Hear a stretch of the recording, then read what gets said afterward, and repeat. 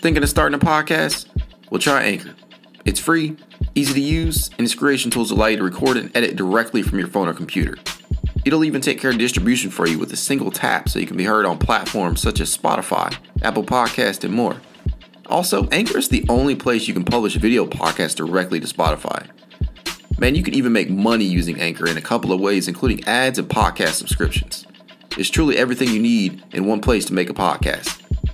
So make sure to go download the free Anchor app or go to anchor.fm to get started. Again, download the free Anchor app or go to anchor.fm to get started today.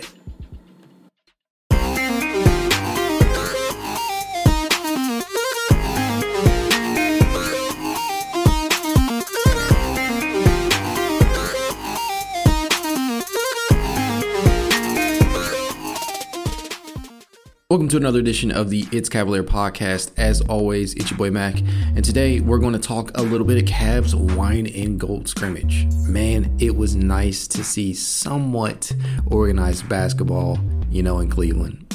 So there was a lot of takeaways from this one, and that's what we're here to cover today, right? So right off the bat, a couple of things stuck. It was so refreshing to see Cleveland as a whole, not just, the younger players in Summer League, but Cleveland as a whole, as a team really out there performing. Regardless if it was against one another or not, it was still very, very interesting to see the fits on the court. And we saw a lot of that. But before we get into that, let's just talk a little bit of takeaways. So one of the biggest things that I was able to take away from that scrimmage was Evan Mobley's lateral quickness. Now, we know that, he was highly touted defensively coming out of USC. We saw hints of, the defensive pliability and switchability of Mobley, especially in Summer League when he was out there facing up and defending against guys like Jalen Green, out on the perimeter. We saw that. We saw him being able to be a defensive force inside and in the paint and whatnot. And so this scrimmage was no different. We saw him on numerous occasions challenge shots at the rim, whether it be against Colin Sexton, Lauri Markkanen, or others. We saw him not be afraid to go up there and oppose those shots. I want to say that Mobley had like 4 blocks on the day, which we know this is a scrimmage setting, so not everybody is taking it, 100%. Really nobody, I guess. Nobody's going 100% at one another because it's just a scrimmage, and it's a intra-team scrimmage as well. So you're not going to see guys going all out defensively and playing at their absolute highest potential. But it was encouraging to see, nonetheless, Mobley challenge a guy like Sexton at the rim, considering just how great of a finisher Sexton is. Make no mistake, Sexton is not like prime Kyrie Irving out there being able to finish really at any direction, but he is a damn good finisher in his own right. So it was very, very encouraging to see that. And so that just makes me believe that, he's really going to be impactful from day one on the defensive side of the ball. We know the offense is going to be a little bit of a work in progress, especially with him having to put a little bit more weight on to throw around out there. I think he was listed at just 215 pounds the last time we checked, but that could have changed by now. He could have put on a little bit more weight. And his frame, he's probably going to have a little bit of trouble keeping weight on. And I know he said as much in recent days, but I really just loved what I saw out of the kid, especially on the defensive end of the court. Another takeaway that I saw, and again, it goes with the same caveat that, this is just a scrimmage, but Lauri Markkanen's ability to space the floor, wow. I want to say that Markkanen made 4 or 5 triples yesterday, too, and some of them were wide open. He was left wide open, but when you're a big man of his size, you probably should be able to shoot over just about anybody. And so his stroke, man, it's smooth. I want to say that Markkanen completed 40.2% of his three-point attempts last season, and I think that's good for, and I have it on my stat sheet here, 119 made triples last year. That's big time, especially for a Cleveland Cavaliers team that finished bottom of the league in three-point percentage, and I think three-point attempts as well, somewhere down there. But it is highly encouraging and really along with that takeaway, I think his ability to space the floor is going to go a long way in determining how he begins the season, whether that be as a starter or on the bench. Now, I am of the mindset at this point that you got to go ahead and start Mobley right away. That's just how I feel. That's my personal preference. But there's certainly a great case to be made for Markkanen starting the year out in that 4 spot, especially with his ability to space the floor. We know that Collin Sexton and Darius Garland are going to be improved, hopefully, on in that category. We know that Sexton's percentages have dipped over the last 2 seasons, but that has coincided with more attempts as well. And Darius Garland, he should only progress in the area. What we don't know really, and who is the wild card right now, is Isaac Okoro. Now, he had that hot stretch in the month of May where he was able to take over really at full time at the 2 and put up respectable numbers, 16.5 points and whatnot. But his 3-point percentage didn't really swing upwards. Now, with increased opportunities, with the floor being opened up a little bit more, Okoro just may surprise you with his 3-point percentage this year, and I think he does. I think that Isaac Okoro is going to finish up there in the among the top votes in regards to most improved player. I know a lot of people out there are predicting that Darius Garland will win that award, or at least will finish in the top 3 for it. You can't be wrong for saying that, because I really do believe that Darius Garland will have a very, very good season this year. But with that being said, I also believe that Isaac Okoro, if his wild card here is the 3-point percentage, right? But I do also believe that we can expect a big year to jump from the young man as he's been able to kind of alleviate some of that defensive stress that he faced at many times last season, having to defend the opposing team's best perimeter player. Now, that part probably won't change, but adding a defender like Mobley in the front court and having another year of Allen, getting a little bit more comfortable in his role, that's big time.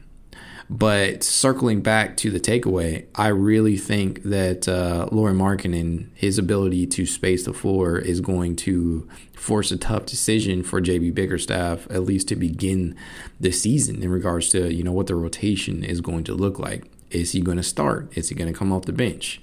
Same questions are going to have to be asked about Evan Mobley. So we'll see how those two kind of, flip-flop here. The next big thing that I really noticed there was Ricky Rubio's ability to kind of move the floor. And we know going into year 11 for Ricky, kind of what to expect out of him. He's a very underrated defender at point guard, and we know that his propensity to move the ball and assist and play make is really going to, pay off for a team that is just starving for a true backup point guard. Cleveland really just kind of scraped by last year with a mix and match pieces. You had Damian Dotson at one stretch manning the backup point guard spot. You had Cedi Osman playing some backup point guard minutes. You had Matthew Dellavedova and a few others, but it just we never really truly had a real floor general coming off the bench. And Ricky Rubio checks that box, and so many others in that regard. And so just to see the ball movement from that scrimmage was very, very encouraging. You saw swing passes around the court, a couple of them that Markkanen was able to capitalize on, tying back to that point. But Rubio, honestly, I believe that Rubio is going to end up playing something like 24 to 28 minutes a game, and I think it's going to be highly needed. You're going to have him out there in different sets and different rotations so that he is able to find open shooters. And I know the big gripe with this team right now is that they can't shoot. I think that changes this year. I think the numbers were heavily skewed due to injury last year, right? I mean, they got to be. So many guys missed time at so many different points last year. Kevin Love, Darius Garland, Collin Sexton. Some of the teams, Larry Nance, some of the team's biggest and best 3-point shooters missed a ton of games last year and just couldn't all, come together, couldn't all coalesce. So I think you're really going to be surprised this year in regards to what the team is able to do from the 3-point line. And I think Ricky Rubio is going to play a big time part in that, not necessarily because he has the ability to hit the three, but because of his ability to find the shooters. And so I look for him to play anywhere between 24 to 28 minutes a game on a nightly basis. And I know I keep saying that the whole caveat of the scrimmage does play a part in this, but just seeing the way that the ball moved around, it just had electricity to it. I don't know, maybe it's just me. Maybe I'm just hyped up just because I got to see the Cavs on the court again, albeit in a scrimmage. But I really, really loved what I saw in that capacity. So I look for Rubio to be a key piece off the bench, as we already knew. We knew that was going to happen. We know that he could potentially start some games this year, if injuries continue to be a problem for the Cavs, which they probably will be at some point, but you just never know. So I really just, I look for him to really have a huge impact on the court, and in the locker room as a veteran voice. Speaking of veteran voices, don't want to have an overreaction here, but it was nice to see Kevin Love take and make a few shots, both from inside and out. And I don't know, if he's in shape or not, but it was still good to see him out there. So as a veteran presence, we know that I think he is the longest tenured Cavalier at this point, and he is an NBA champion. So that much is clear. What is unclear is just how much Kevin Love has and will buy into his new role off the bench. And, if what he said at Cavs Media Day was any indication, I truly believe that he can still be an impactful piece off the bench. So with that being said, what is that going to look like? Could it be like something like 10 to 12, maybe 10 to 15 minutes a night off the bench, depending upon how well Love is playing?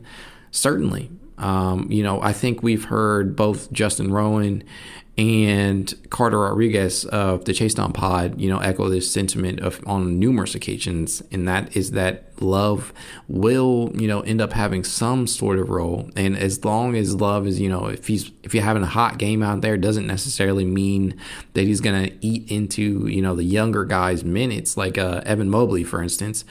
But I see no reason why you can't continue to play Love out there if he's hot. And I think that's just kind of how it is, especially as a veteran. You're going to give him the opportunities to prove himself. If he's having a good game, why not keep him out there?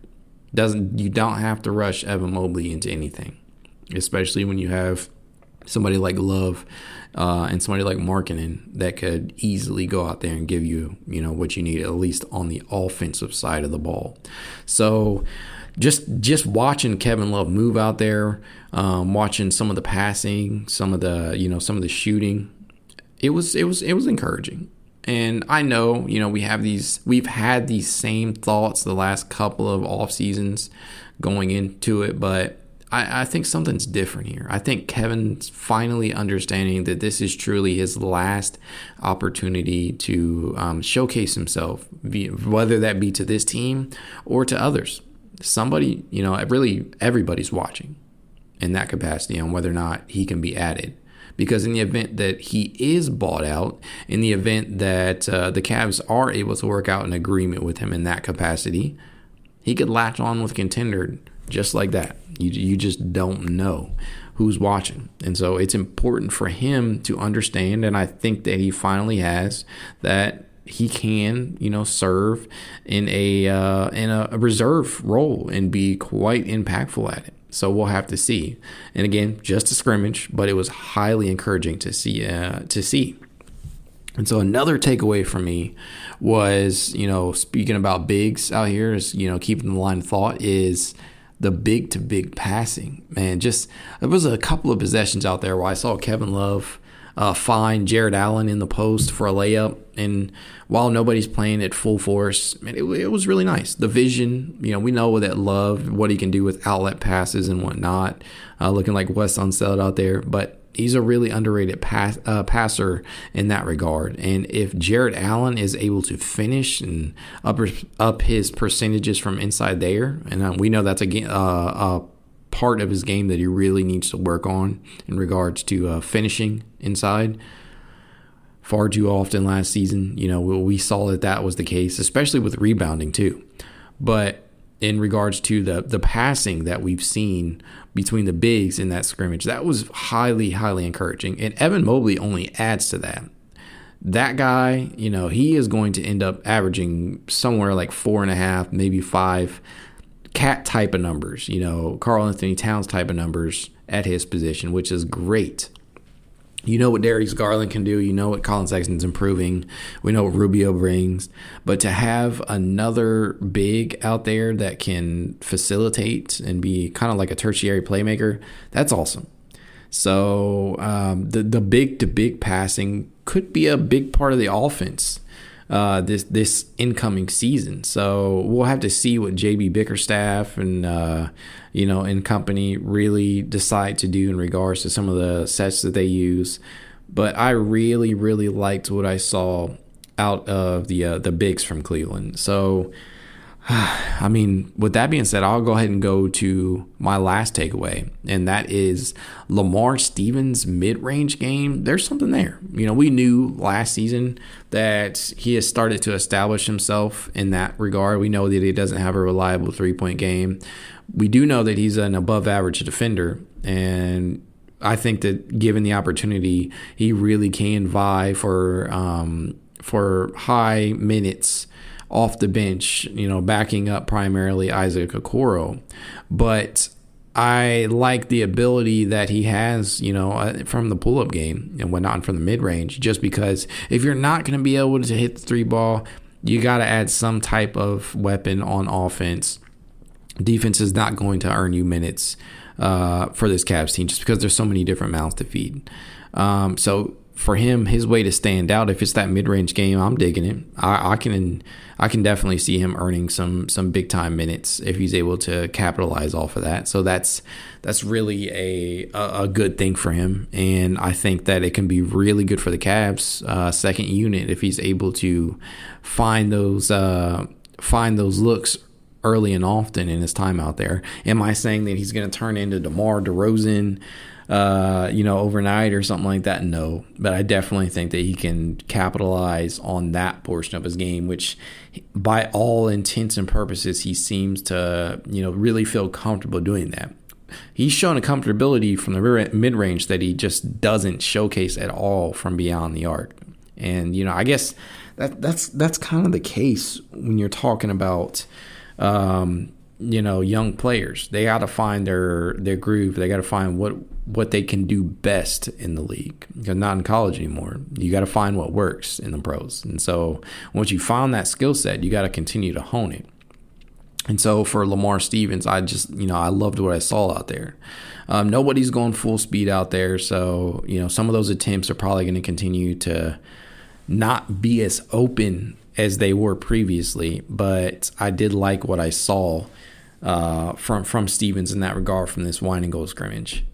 I lied. I got one more takeaway at least. The ball movement is going to be fun to watch this season. The Cavs in general are just going to be fun. There should be a lot of alley-oops. There should be a lot of lob attempts here between Garland, Okoro. And we saw that in at least one specific play. The guys just having fun out there, looking like they're enjoying playing with their new teammates and whatnot. But this is going to be a fun team to watch. The ball movement potential for these Cavs is so high, it's not even funny. And for people, if you're not really excited about the direction that this team is going in, I just don't know what you're doing. Like, I don't get it. To each his own, but I truly, honestly believe that this team's ceiling is a lot higher than many people are envisioning it. I really think that they can vie for a low seed in the playoffs if things come together and if people stay healthy and whatnot. But there's there's just so much potential here. I can't look at this team and not be excited for the direction that they're heading in, because the collection of talent here, the coaching staff, the organization, I think it's finally trending in the right direction. I think this season we are going to see that pay off.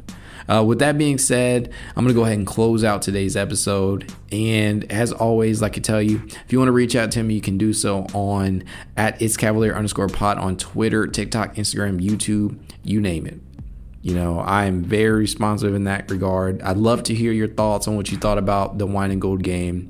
And we're just getting started. Coverage continues each week in regards to the Cavs. If you are not a subscriber, make sure to click that subscribe button on the bottom of the page, and have a good one.